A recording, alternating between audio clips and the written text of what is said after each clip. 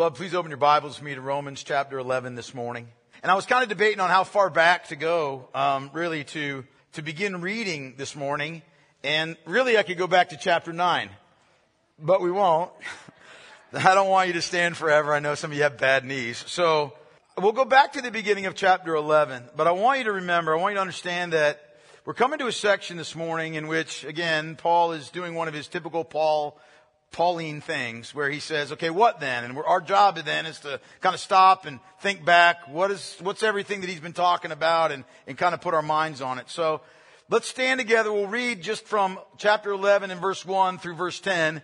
But our focus this morning will be on verses 7 through 10. So let's read this together and then we'll pray and ask the Lord to bless our time in his word and we'll dig in. Paul writes, I ask then, has God rejected his people? By no means. For I myself am an Israelite, a descendant of Abraham, a member of the tribe of Benjamin. God has not rejected his people whom he foreknew.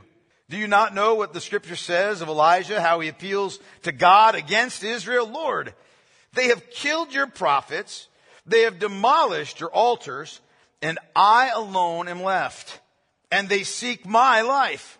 But what is God's reply to him? I have kept for myself 7,000 men who have not bowed the knee to Baal. So too, at the present time, there is a remnant chosen by grace. But if it is by grace, it is no longer on the basis of works. Otherwise, grace would no longer be grace. What then? Israel failed to obtain what it was seeking. The elect obtained it, but the rest were hardened. As it is written, God gave them a spirit of stupor, eyes that would not see and ears that would not hear, down to this very day. And David says, let their table become a snare and a trap, a stumbling block and a retribution for them. Let their eyes be darkened so that they cannot see, and bend their backs forever. Let's pray together. You can be seated. Heavenly Father, God and the Father of our Lord Jesus Christ, the one in whom resides all wisdom and all truth and all glory and all majesty, Lord, to you be praise. We bow our hearts before you this morning, Father God, confessing that we desperately need you. Confessing, Lord, our sin. Confessing our shortcomings. Confessing, Father, our words and our actions, Father, that are displeasing in your sight. Confessing to you that we cannot be saved by our works because our works are tinged with sin. There's no way that we could in any way make ourselves acceptable in your sight. We are in need of grace. We stand in need of your sovereign, saving, and loving grace. And we are grateful, Father God, that you have given that to your people, that you have given us your grace like that. And Father, we are grateful to you that you choose to reveal yourself to us through your holy word. That you speak truth to us that, Father, we need to hear. Truth that arrests our souls. Truth that makes us see we're not the center of the universe. Truth that makes us to behold you as you are, to behold ourselves as we are, and to see how utterly dependent we are upon you for your compassion and your love. Lord, I pray that you would open your word to us this morning. I pray, Father, that we would think rightly about what your scripture teaches us plainly. I pray that, Father, you would grant to everyone here eyes to see and ears to hear. That, Lord, we would not have a spirit of stupor, but that we would be awake, fully awake, and hearing and responding to your word. God, there is something that will be said this morning by your grace and under the unction of your Holy Spirit that applies to every single person in this room. There's none of us here who will be able to rise up and walk out and say, those words, they're not applicable to me, because every word of the Lord is purposeful and true.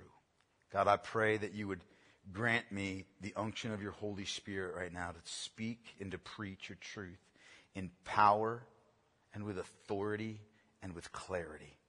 And I pray, Lord God, that you would be glorified and exalted and magnified in the preaching of your word. And I pray that there would not be a single soul in this room today that would not encounter the Almighty God. And I pray these things in your holy name, your blessed name, your glorious name. Amen. Beloved, we're looking this morning again at electing grace, and we're going to talk about judicial hardening. And I just want to say this before we get into this text this morning. I remember one time that I was preaching on God's sovereign election, and somebody said to me, you know, I brought somebody to church, and they heard you preach on that, and they're never coming back. What do you say to that? And I said, well, quite honestly, I'm preaching what the Word of God teaches. This is the text that we were in that morning, and so that's the text I preached. And I don't mean this to sound offensive, but your friend will either repent and humble themselves under the Word of God, or they won't. But it's not going to change what I preach. We're going to preach the Word of God. Okay? Don't do that. We're going to preach the Word of God. But here's the thing. This text that we're looking at this morning, okay? This text that we're going to look at in verses 7 through 10. There are some arresting things in this text. There are some troubling things, maybe, in this text for you. It's not an easy text, especially when we get to the description that David, or the use that Paul has for David's psalm, Psalm 69, that is a messianic psalm, but is also an imprecatory psalm, which is a psalm that calls down a curse on unbelievers. It's a little off-putting, and yet it's the Word of God. So this morning, let's just do some things that we need to do, okay? First of all is this. You know, again, this is a summary statement by Paul. He does this a lot in Romans, right? What then? What then? What shall we say then, right? We see this over and over again. And there's a reason he does this, okay? Paul knows that he's teaching some pretty dense doctrine. He knows that he's teaching some pretty serious theology here. And he also knows that sometimes when you're teaching that kind of stuff, you got to take a step back and say, all right, everybody take a deep breath. Think about what we've just been talking about. Wrap your mind around this remarkable theology that I've just been unfolding to you, you know, under the unction of the Holy Spirit in this inspired epistle that I have written to the Romans. I'm speaking as if I'm Paul. Like, you just got to step back for a second and think about all these things. And so before we get into this text this morning, I want us, for just a moment, to remind ourselves of some of the essential doctrines of the plan of redemption that every serious Christian, and I mean that, every serious Christian should confess and affirm by faith, okay? So I'm just going to give you 7 things. I want you to write these down, but I'm not going to go particularly slow, so you're going to have to write fast. But I want you to write these 7 things down. First of all, when we talk about the essential doctrines of the plan of redemption, the first thing that we must confess is that salvation is all of the triune God, right?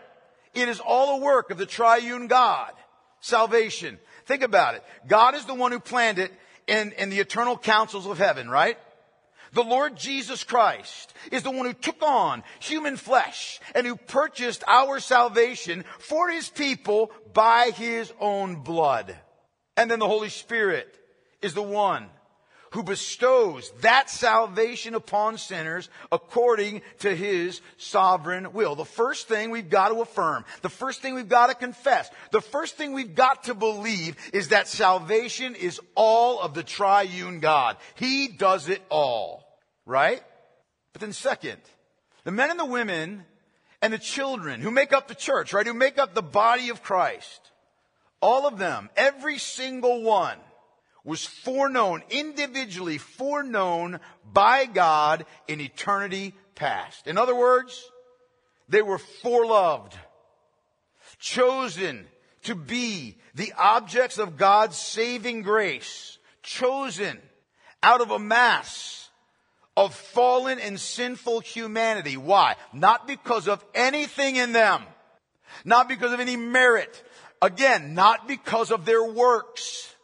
But simply because, according to His sovereign will and desire, God determined to set His love upon them. But why? Because. Because why? Because. That's as far as we go. God doesn't tell us why. But Scripture tells us clearly that He does in fact choose those whom He loves. Third, God set His love upon us before the foundation of the world, before anything was created. He elected and predestined His children for salvation for this purpose, to be conformed to the image of His Son, the Lord Jesus Christ. He chose us that we might be holy and blameless before Him. In love, He predestined us to adoption as sons, right? Fourth, God irresistibly calls us in time. That is, in our lifetime, in our days upon this earth, God irresistibly calls us and draws us to Himself by regenerating the spiritually dead.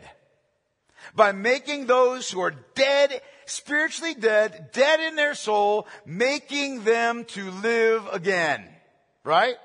To be born from above. He takes away our hardened hearts. He gives to us a heart that responds to His offer of grace. He grants to us repentance. He gives to us the very faith by which we lay hold of Christ. He does it as a gift, causing us to call upon Jesus as both Savior and Lord for the salvation that He alone can give. Number 5, God justifies us by counting the sin and the guilt-bearing and the wrath-extinguishing death of Jesus Christ as our own.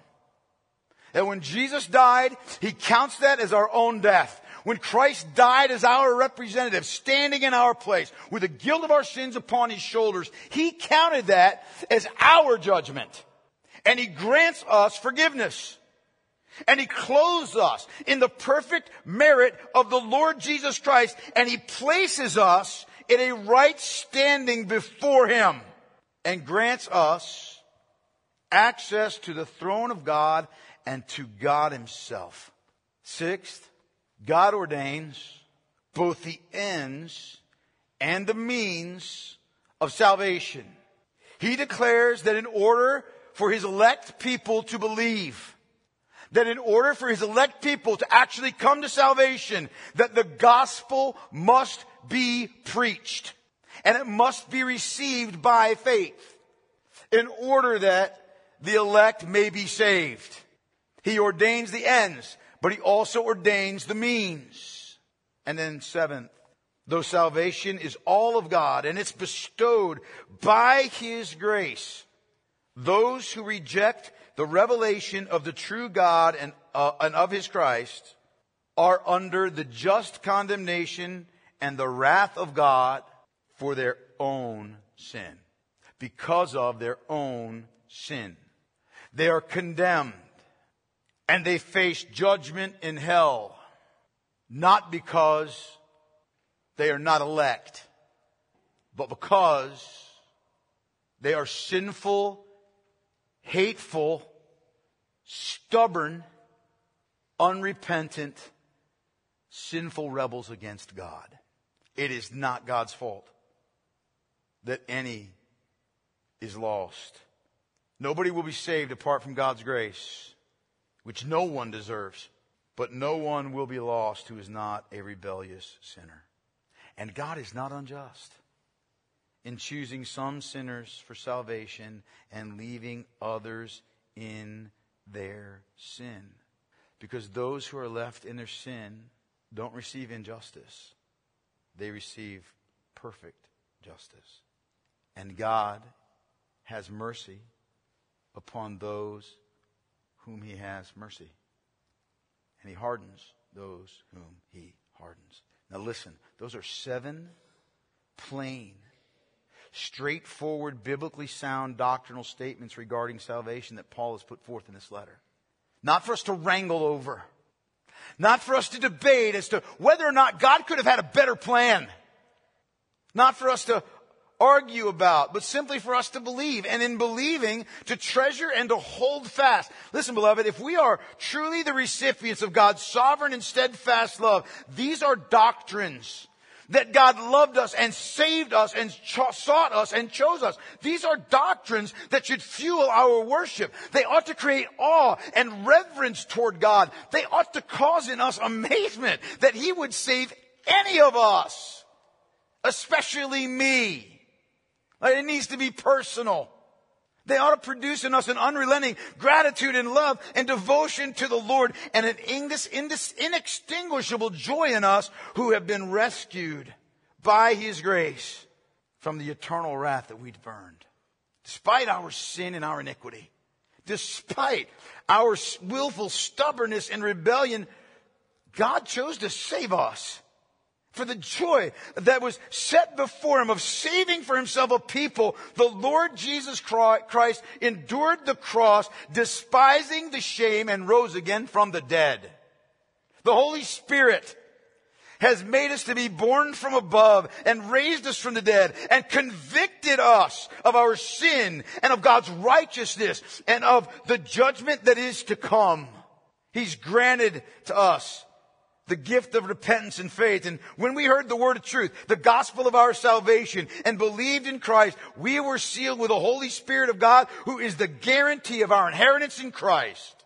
He leads us into sanctification. He leads us into conformity to the character of the Lord Jesus Christ through the renewing of our hearts and our minds by the gracious gift of the Word of God. And by God's grace, we stand secure in the turbulence and the tumult of this present evil age. We are unshakable. We are unwavering. And we rest in Him who loves us with an everlasting love. God's left nothing to chance in your salvation. Praise God for His sovereign grace toward us. Amen. Now there's nothing less for us to do. We'll just have a couple of songs and respond, and then we'll go home, right? No, we're not. You know better. We've got Scripture to consider, right? Keeping all that in mind, Paul now has some words for us about both electing grace and judicial hardening. Okay? After we've thought about all the work of God in salvation, Paul now is going to talk to us yet again about the nation of Israel, about ethnic Israel, right? And you remember the question that's at hand. Has God cast off all the physical descendants of Abraham? And it's a good question, right? The Gentiles, not all of them, but a significant number, were being saved. They were responding to the gospel by faith. They were being rescued out of idolatry, while very few Jews were coming to Christ. And so the question is, has God cast Israel off completely? Now the answer, of course, is no. Paul was saved, and he goes into describing that, and he talks about the remnant that was saved in the day of Elijah. The apostles were all Israelites. The 3,000 that were saved at Pentecost, they were Jews, right? And just as in the day of Elijah, Paul says so too at this present time, there's a remnant that's chosen by grace. And if it's by grace, it's no longer on the basis of works. Otherwise, grace would no longer be grace. And so in this text this morning, Paul is really summarizing and describing God's dealings as it regards salvation. And it's primarily about His ways with the Jews, okay? But that's not an excuse for us to check out, because there's a great deal of contemporary application in this text. And so I want to look at it. And the first thing that I want us to see here is the failure, the worthlessness of Israel's hubris, okay? Israel's hubris in their failure. Look at it. Let's just read all of verse 9, and then we'll kind of take it phrase by phrase. Paul says, what then? Israel failed to obtain what it was seeking. The elect obtained it, but the rest were hardened.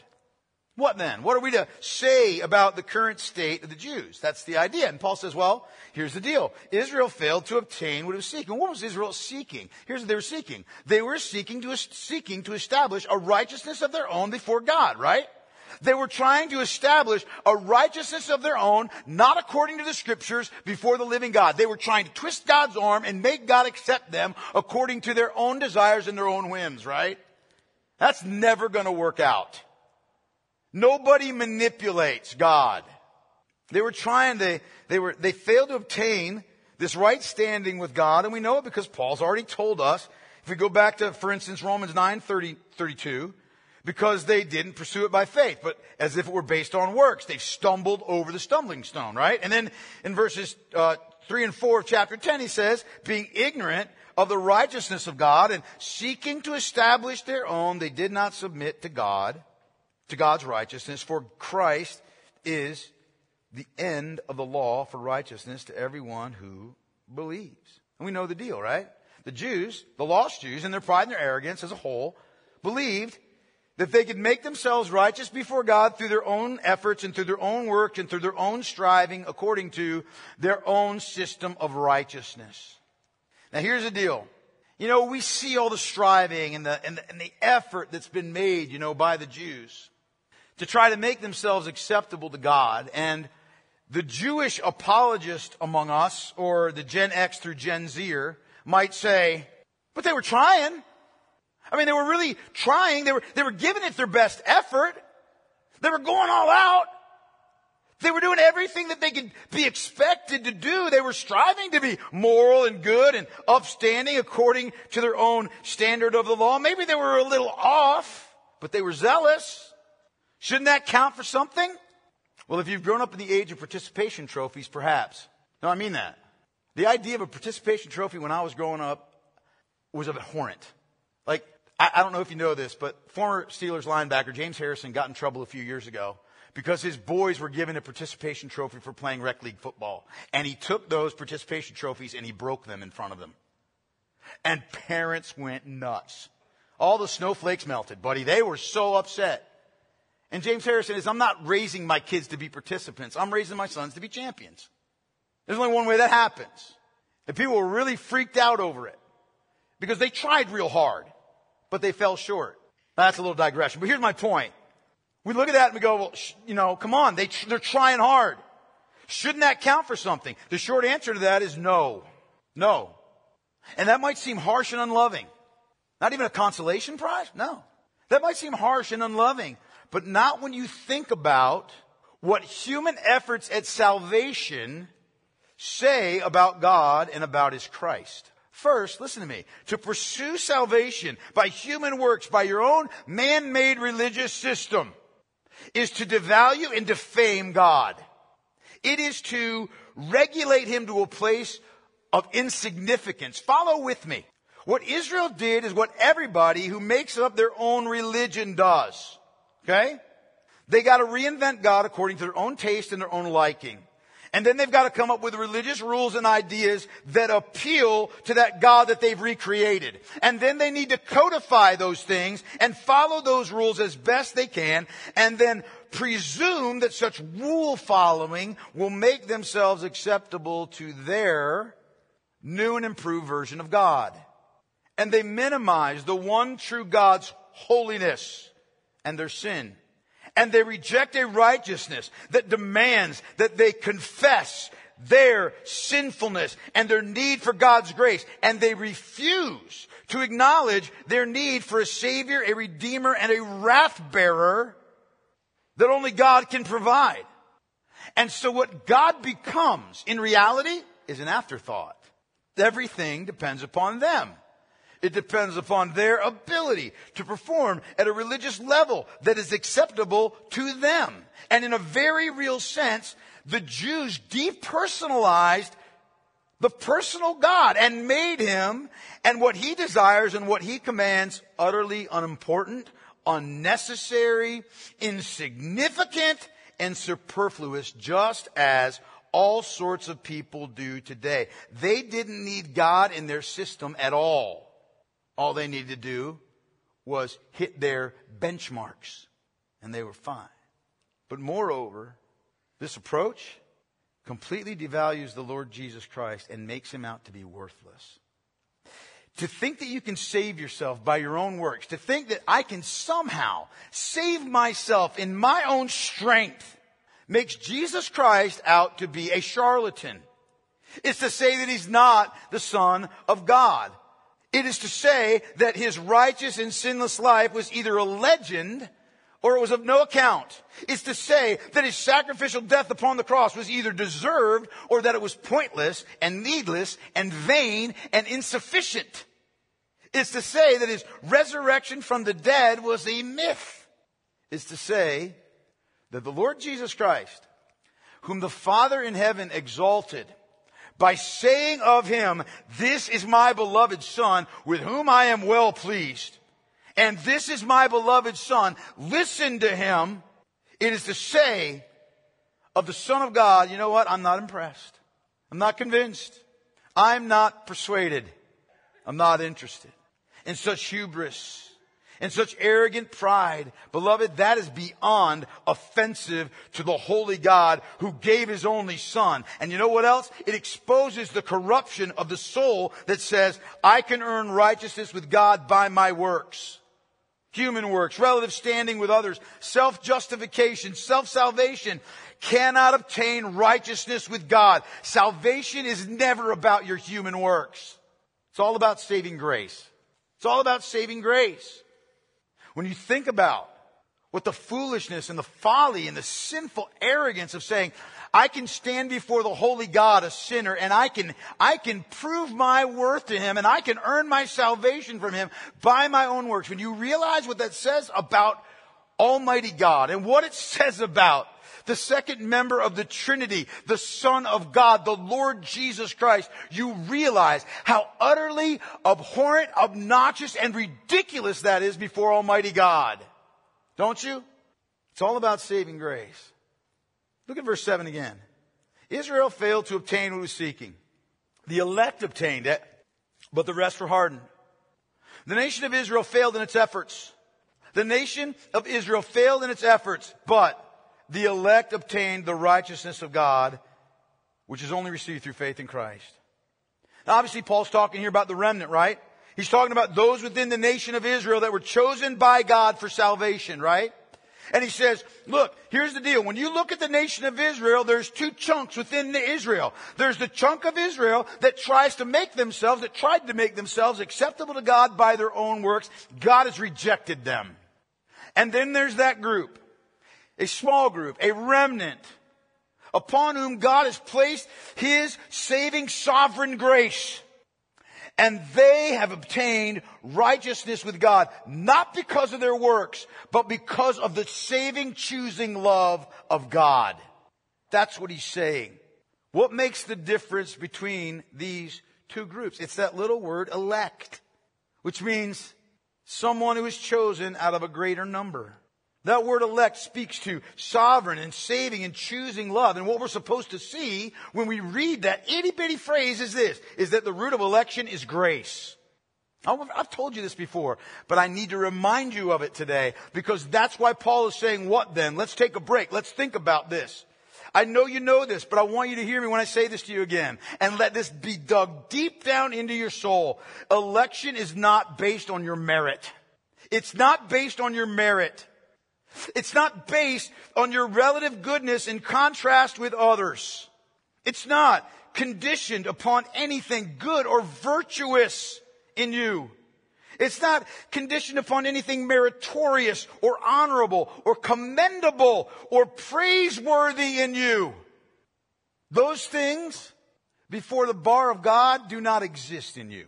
Election is God's sovereign choice before the foundation of the world, according to his own purpose and his own free determination to choose to love with an everlasting and saving love, to choose to be gracious and compassionate, and to redeem for himself, as his own people, specific individuals, unworthy and hell-deserving sinners by nature from out of the entire sinful mass of humanity. It can't be merit-based because every human being is wholly without merit.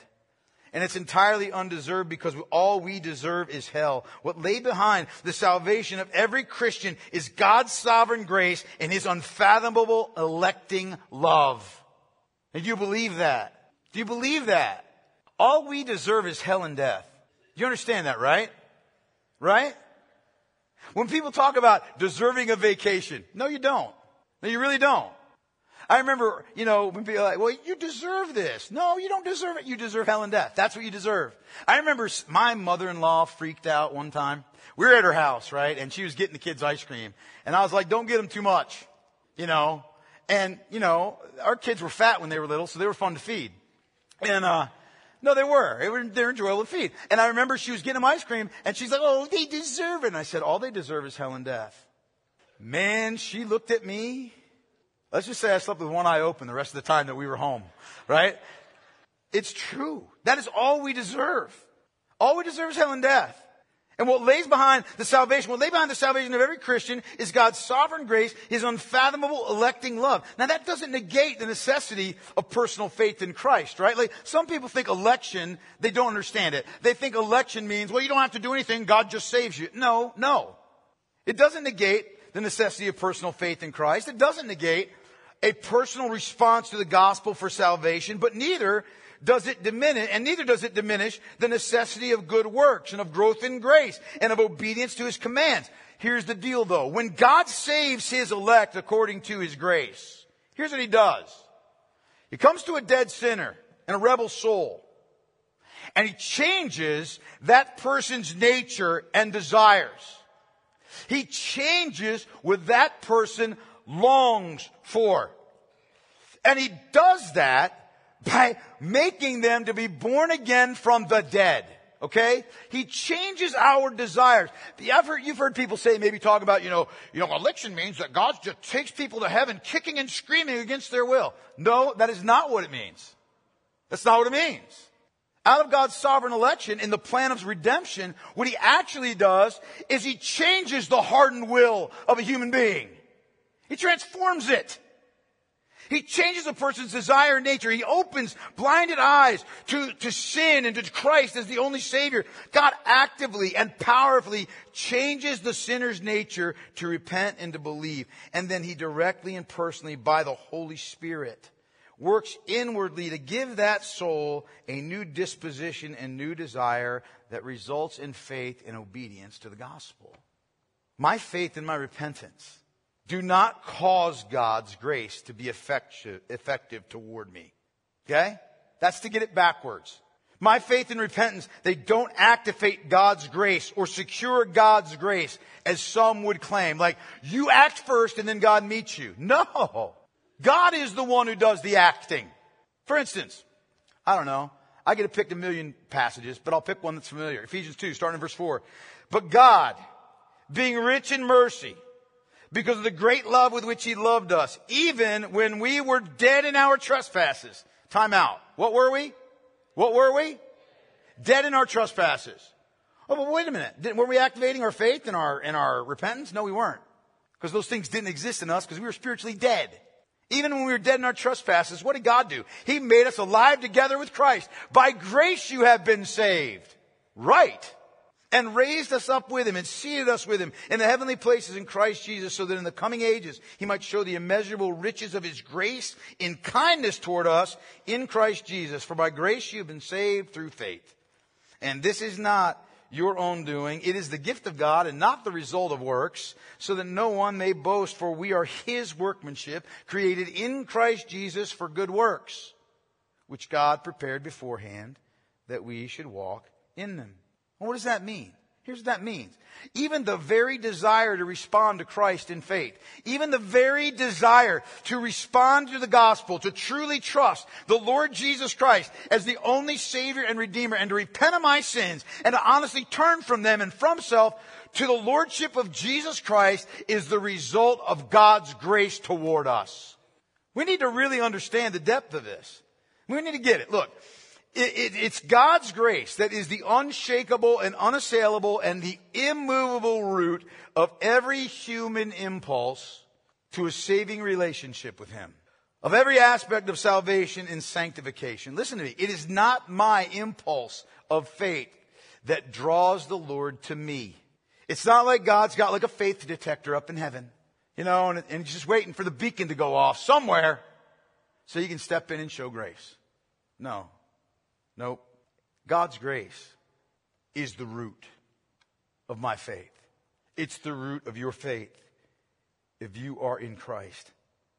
It's not the impulse of my faith that draws the Lord to me. It's His sovereign grace toward me that produces the very desire to seek Him for salvation, to trust in Christ, to repent and believe, to pursue obedience to Jesus and to do the good works which God prepared for us beforehand to walk in. Even our good works are a fruit of what? Grace.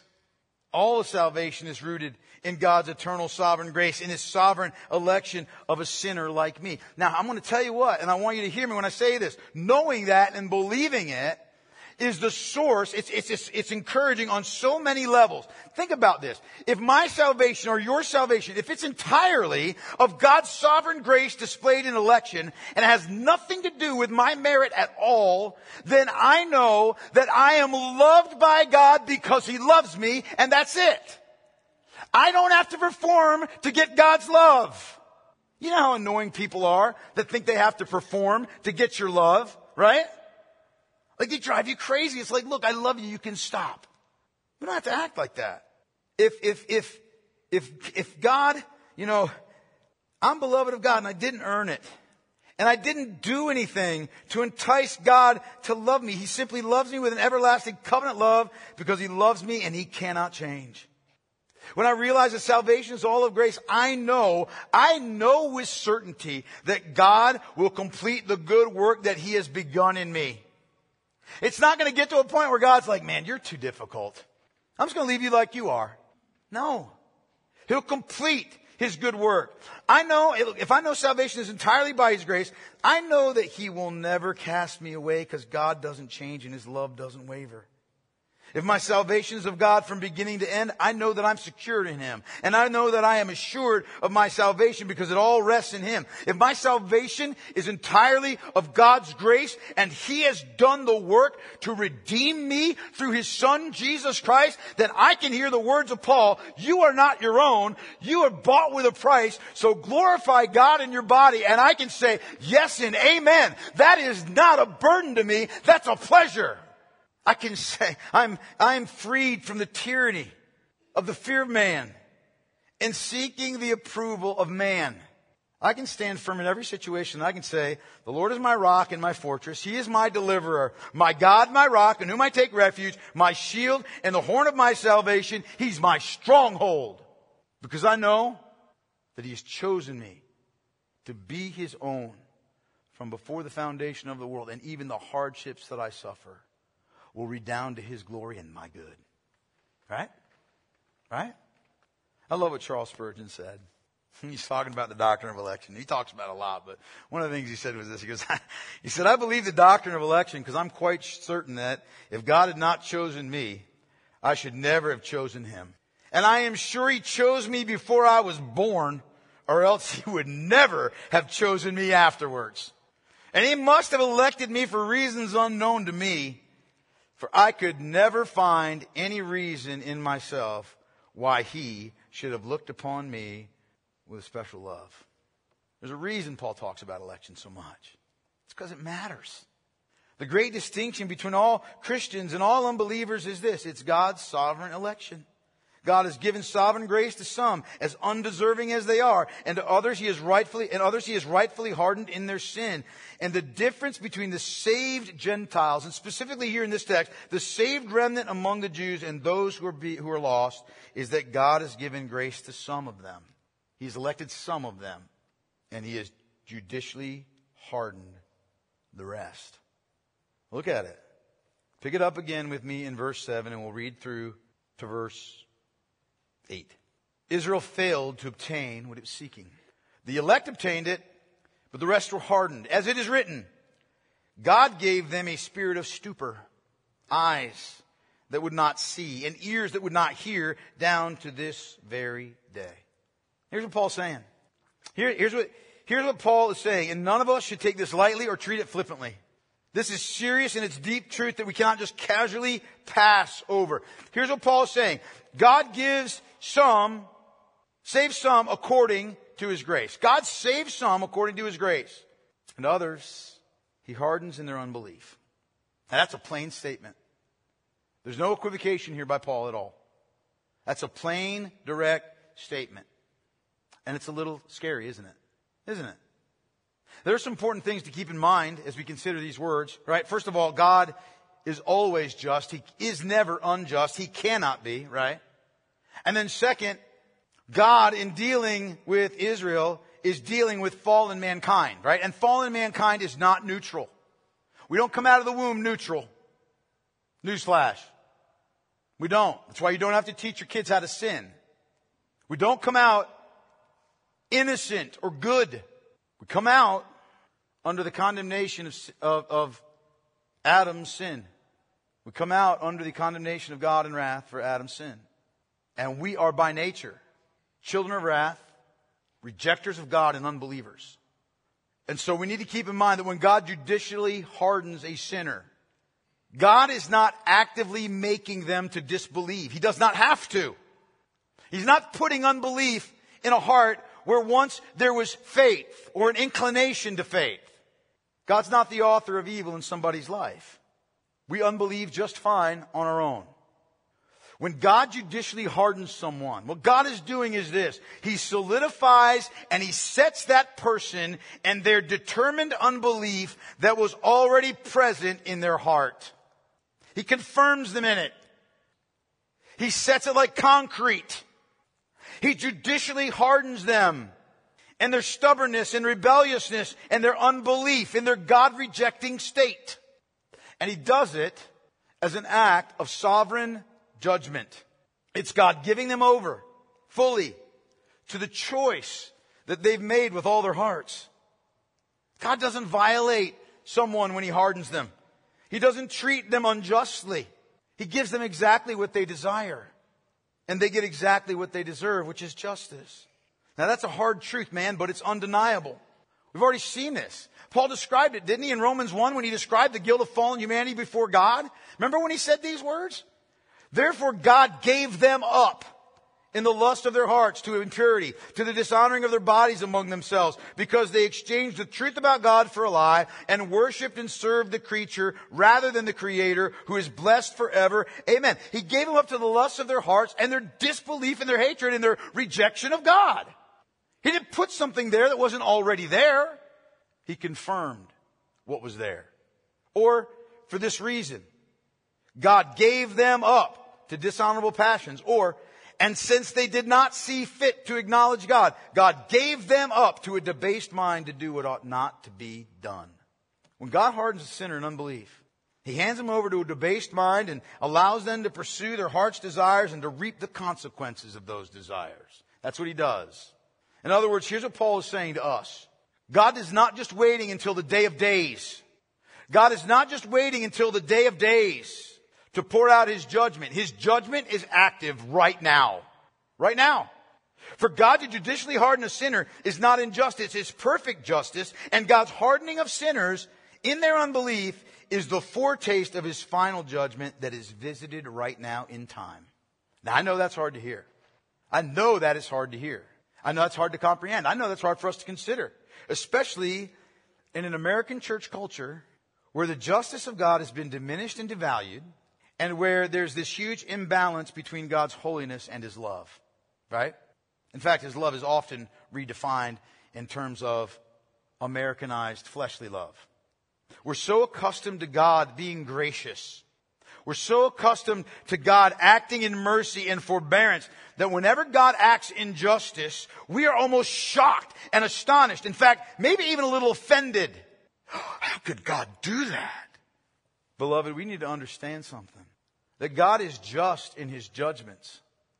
And His wrath right now is active against all ungodliness and unrighteousness of men who have suppressed the truth. And God never judges someone improperly or unrighteously or at the wrong time. And His justice, beloved, is not asleep. That judicial hardening is exactly what was happening to the unbelieving Jews in Paul's day, which explains their pig-headedness and their refusal to face the truth when the truth could not have been more powerfully demonstrated in the character and the person of the Lord Jesus Christ. Think about it, man. They were without excuse, weren't they? Weren't they? Christ's sinless perfection, His preaching and His authority, they acknowledged His authority. They were like, man, He speaks like nobody ever. Right. The miracles and the works that He wrought in obedience to the Father, His identity as God's Son, the fulfillment of the Old Testament prophecies of the Messiah, one after the other. His sacrificial death for sinners. Man, they refused to acknowledge the breathtaking fact of his resurrection, even to the point of undertaking methodical persecution of his followers.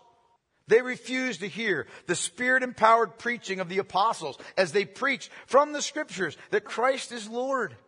They were witnesses to all of this, and yet they hardened themselves in unbelief. And God hardened them in their own hardness of heart. He confirmed in them their condemnation. How does God do it? Paul describes it to us from the Old Testament Scriptures. He strings two verses together, one of them from Isaiah 29, verse 10, the other from Deuteronomy 29 and verse 4. Look at it. He says, as it is written, God gave them a spirit of stupor, eyes that would not see and ears that would not hear, down to this very day. What's a spirit of stupor? It's a spirit of sleep. Spirit of sleepiness, of insensitivity, of ignorance, of reality. There used to be some people that came to this church that were struck with the spirit of stupor as soon as I got up to preach. I'm not laughing about that. I mean, if you can fall asleep in the preaching of the Word of God, you better check your soul, son. It describes that feeling that you get when you're first awake, right? When say it's in the middle of the night and you're out of sorts, you're disoriented, you're in between deep sleep and you're in wakefulness. And that's exactly what God gave to the Jews whom He hardened. He gave them a spirit of stupor so that they were insensible to the truth of God, so that they were ignorant of the seriousness of their sins and of God's, righteous wrath and of their need for a Savior. They were oblivious to the danger they were in, unaware that they were standing on the precipice of eternal ruin and damnation. And they had no eyes to see the glory of Christ, that they should desire Him. They were willfully blind, and so God confirmed them in their blindness. They had no ears to hear. Not that they didn't hear the gospel preached, they did. And not that they didn't even understand the facts of the gospel, but they had no desire to hear the words of life and receive them. They refused to believe the clear truth of God, and so God stopped up their ears. And in so doing, confirmed and condemned them in their sin. What was true of the vast majority of Israel in the Old Testament was now being brought to its fullness in Paul's day. They just simply refused to see and refused to hear, and God hardened them in their unbelief, and He confirmed them in their spiritual blindness and their deafness.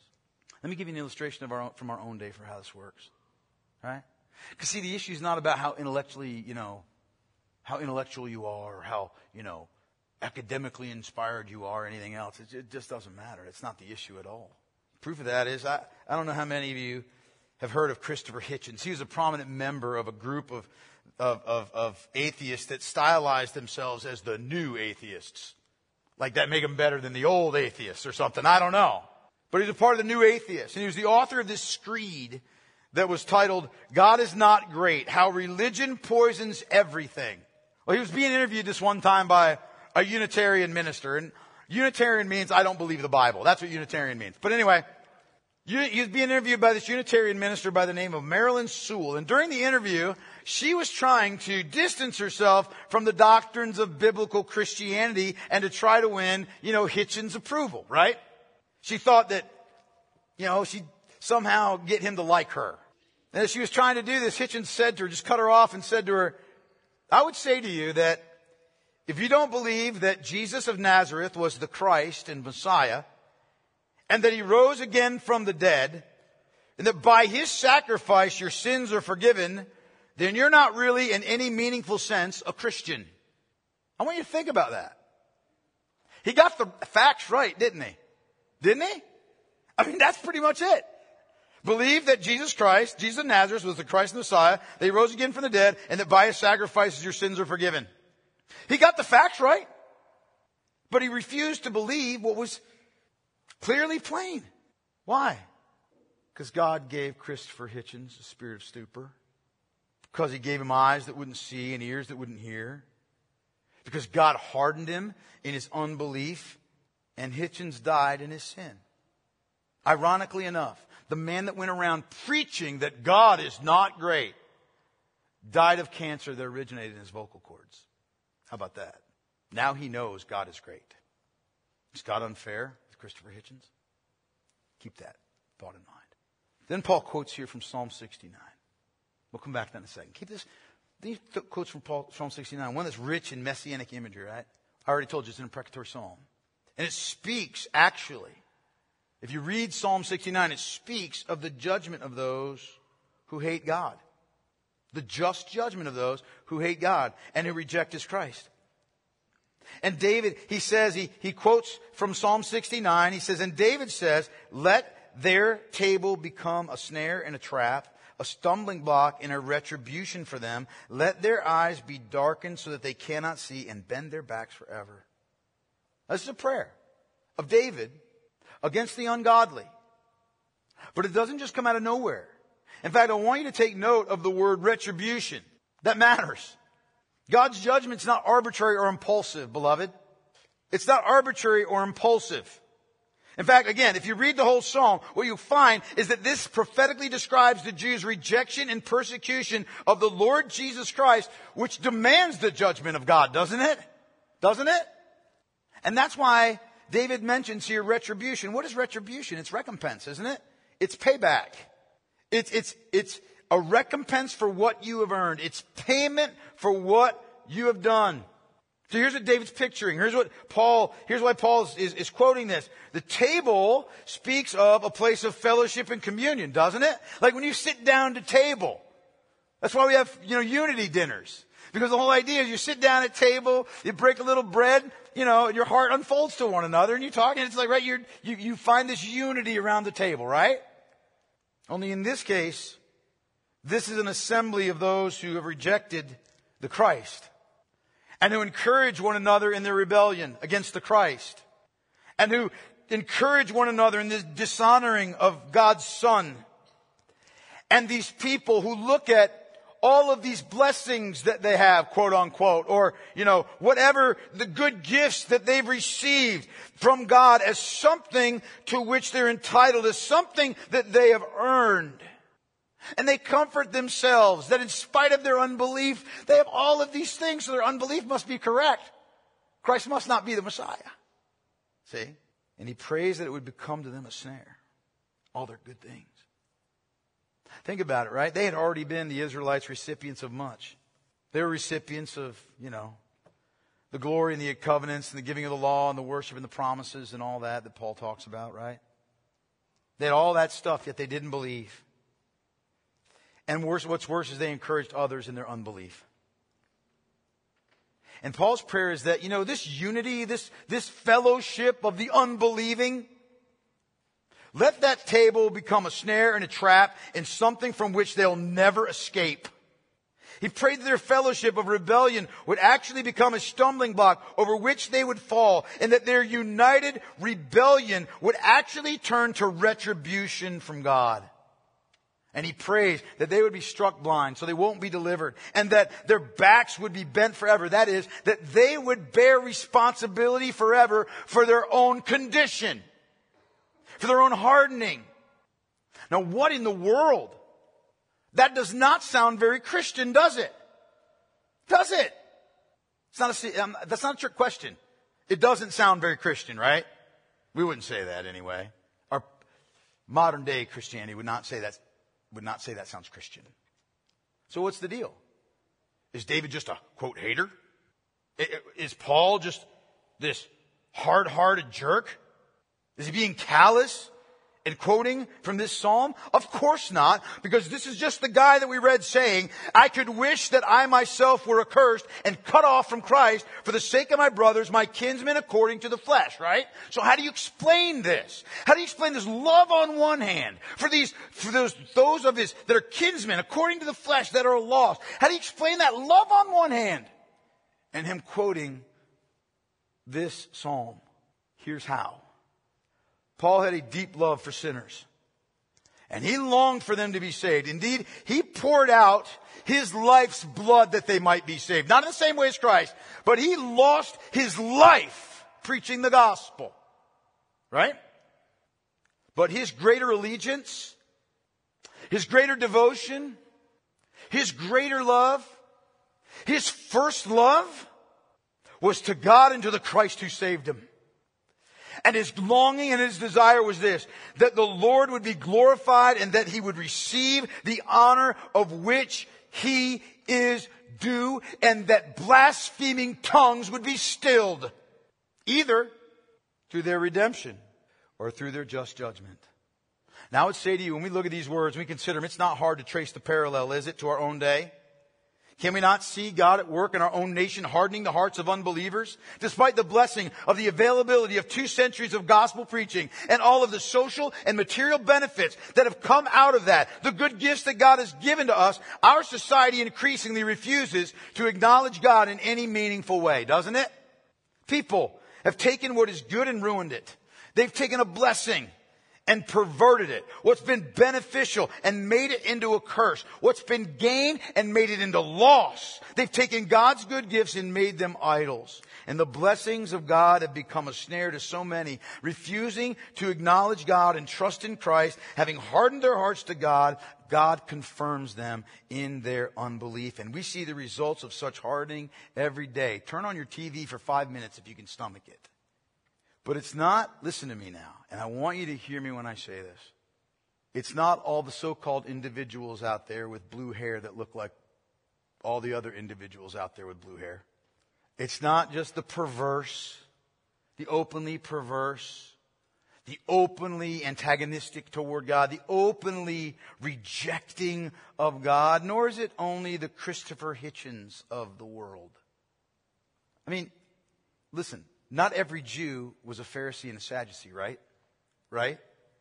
They weren't. In fact, Sam and I were talking about this the other night. Listen, it's not just those that are openly perverse. It's the nice, moral, upstanding, kind, and sweet, and compassionate who reject the gospel. And their rejection of Christ and of the God of Scriptures is their evidence of a hardened heart. But she's so sweet, and she hates Jesus. But she's so thoughtful, and she hates Christ. But he's such a good dude, and he despises God. They may even be good social conservatives that would fit in our group, you know? And generally nice people as human niceness goes, but they're not broken at the foot of the cross over the sinfulness. And they're not broken over their need for a Savior. And because they think that they're generally good people, they just don't see how thinking you're generally good is such a great offense to God's holiness and to the sacrifice and the passion of His Son. They're not convinced of man's depravity. They're not convinced of his absolute inability and unwillingness to come to Christ apart from God's grace.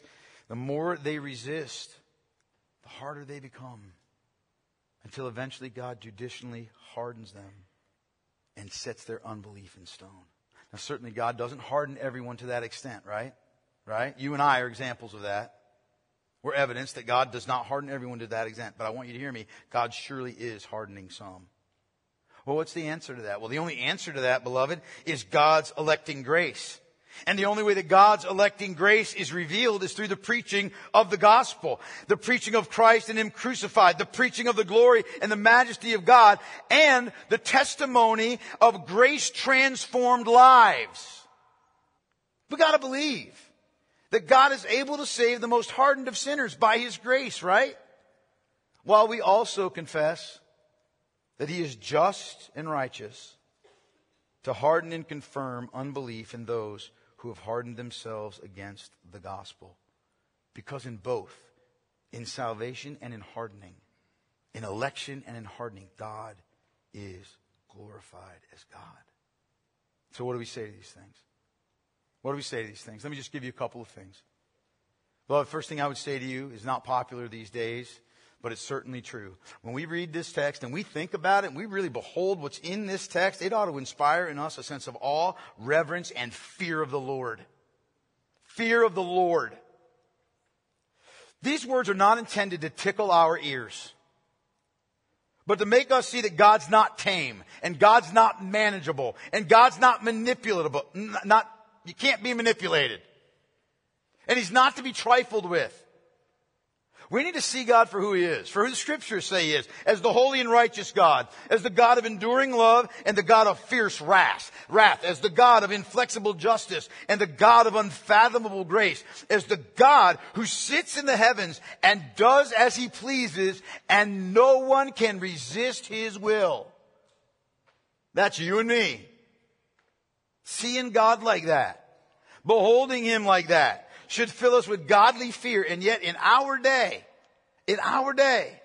There are whole segments of the professing church that are doing everything they can to remove the fear of God from the church. That's a recipe for disaster. And it's very evident. We see it. A.W. Pink said this in the last century. He said, the God of this century, no more, he's talking about the 21st century, or 20th century, but it applies to us. The God of this century no more resembles the supreme sovereign of Holy Writ than does the dim flickering of a candle the glory of the midday sun. The God, quote unquote, who is now talked about in the average pulpit and spoken of in the ordinary Sunday school and mentioned in much of the religious literature of the day and preached in most of the so-called Bible conferences, is the figment of human imagination, an invention of maudlin sentimentality. The heathen outside of the pale of Christendom form, quote, gods out of wood and stone, while the millions of heathen inside Christendom manufacture a, quote, God out of their own carnal mind. In reality, they are all atheists. For there is no other possible alternative between an absolutely supreme God and no God at all.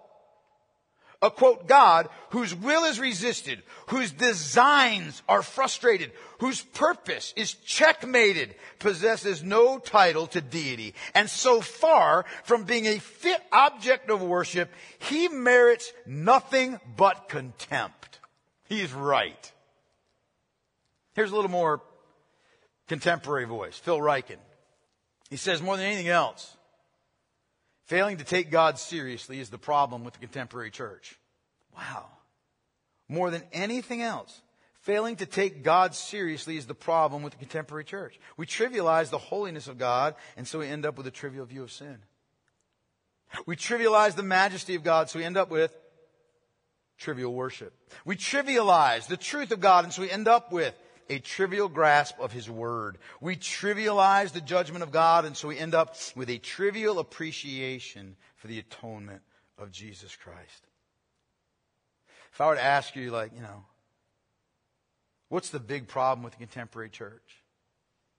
You might say, ungodly and unbiblical music, a confused gospel, ungodliness in the pews, ungodliness in the pulpit. You might list a million different things. But you know what? They all go back to that one thing that Ryken said. It's failing to take God seriously, isn't it? Proverbs chapter 9 verse 10 says, the fear of the Lord is the beginning of wisdom, and knowledge of the Holy One is insight. First thing we need is to have a healthy fear of Almighty God. Second, Christian, these words ought to also fill your heart with wonder at God's love to you. Right? I mean, really, when you think about this, that we all deserve the hardening wrath and judgment of God is obvious, right? We all deserve that. But that we all deserve the hardening wrath and the judgment of God should make His sovereign love and electing grace and the cross that much more precious to us, right? God has chosen to make us His own. And it was sovereign grace and grace alone that did it. And when God hardens other people in their rebellion and unbelief, and He gives them over to their heart's desires, He doesn't do them any injustice. We deserve the exact same thing. Why would He save us? You ever honestly asked yourself that question? Why would God save me? I don't think you come to understand the depravity of your own self, the depth of your sin and the greatness of God's grace until, driven by the gospel, you ask yourself that question. Why in the world would God save me? It's by sheer, utter, undeserved grace that we're redeemed. And for that, we ought to treasure Christ and His cross. I mean, really treasure it. Really understand what took place upon that cross, where He suffered, Jesus did, the ultimate malediction, not benediction, the ultimate malediction, the ultimate curse that all rejectors of God deserve because of their sin. May the Lord curse you and abandon you. May the Lord keep you in darkness and give you only judgment without grace. May the Lord turn His back on you and remove His peace from you forever. That's what we should hear. But Christ suffered that for us on the cross so that we can hear the benediction from God, right? That's recorded for us in Numbers chapter 6. The Lord bless you and keep you.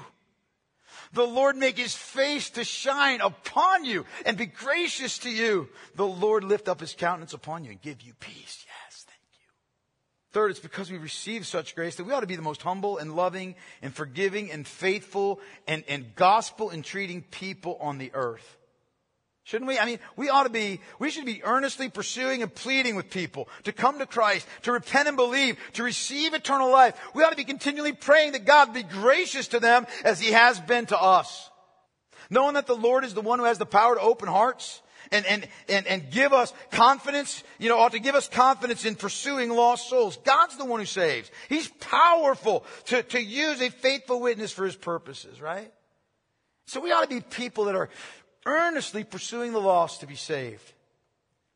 But mixed with our longing for the lost to be saved must also be a deeper and an ultimate desire that God should be glorified for who he is. We want people to be saved. We preach the gospel to them. We long for them and we love them. And we long to see them saved.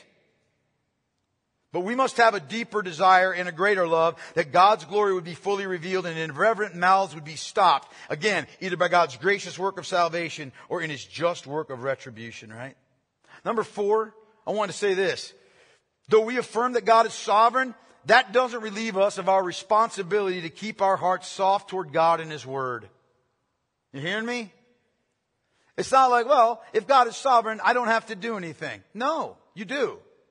You need to do what's necessary to keep your heart soft toward God, to guard your heart from the snare of Western culture, to keep yourself humble and teachable before God, and to come to this realization: belonging to God will never make you popular. It won't. It's not meant to. Jesus said, if they hate you, know that they hated me first. We're a remnant.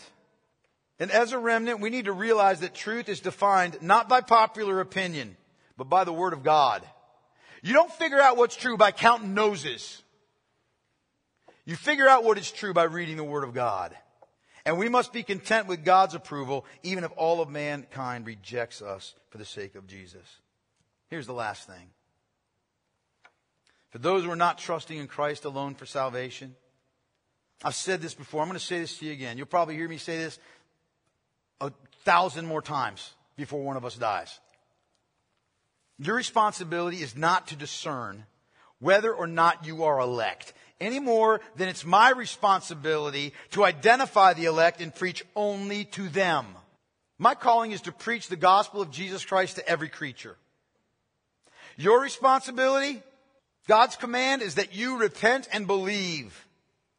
So on the authority of the Lord Jesus Christ, if you see yourself as a sinner in need of a Savior, in need of grace, if you need forgiveness and righteousness that only God can give, then come to Christ and call upon him in faith and believe with all your heart that he's done everything necessary to save your soul and to rescue you from the wrath of God that is coming upon mankind, and to give you a righteousness by which you are saved and accepted by God. Believe the promise of God that anyone who believes in Christ will have everlasting life, and that anyone who comes to him, Christ will not cast out.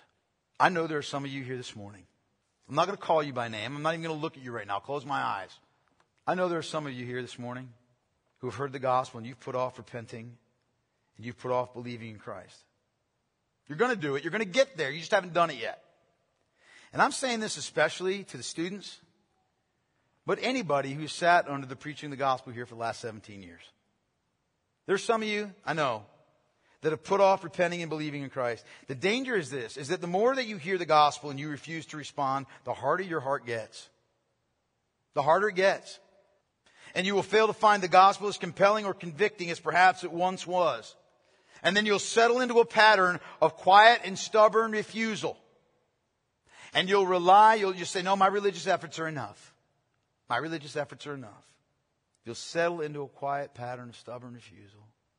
And you'll make yourself harder. Until at some point, God makes your hard heart impervious to the grace of God. Can God still crush a heart of stone? Of course he can. Of course he can. And there are many who have run from God that God has chased down. And by the Word of God, the hammer of God. He's broken a hardened heart and saved them. But He may also harden the already hardened heart beyond recovery. I want you to hear me when I say this to you. Right now, if you're hearing my voice, this for you is a moment of grace.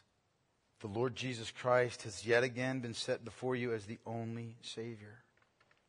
And I'm telling you, do not presume upon God's grace. Do not presume that you're going to hear this message again before your eyes are blinded or your ears are stopped. This is a moment of grace. Call upon the Lord who is mighty to save. Believe in the Lord Jesus Christ. Today, if you hear His voice, do not harden your hearts. How?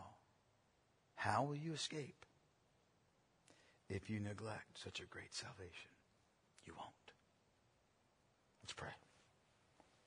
Father in heaven, Almighty God, King of glory, righteous Lord, I pray that by your grace and by your faithfulness and your goodness, Lord, you would apply your word to our hearts. And that, Lord God, we would respond. I pray, Father, for those who are not saved, who know the gospel, who know, like Christopher Hitchens, the guts of the gospel.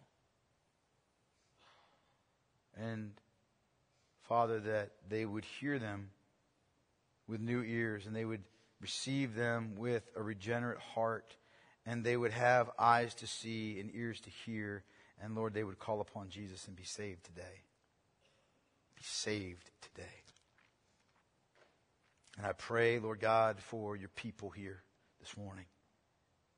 Help us to hear these words today. And may they do the work in our souls we desperately need. I pray in Jesus' name.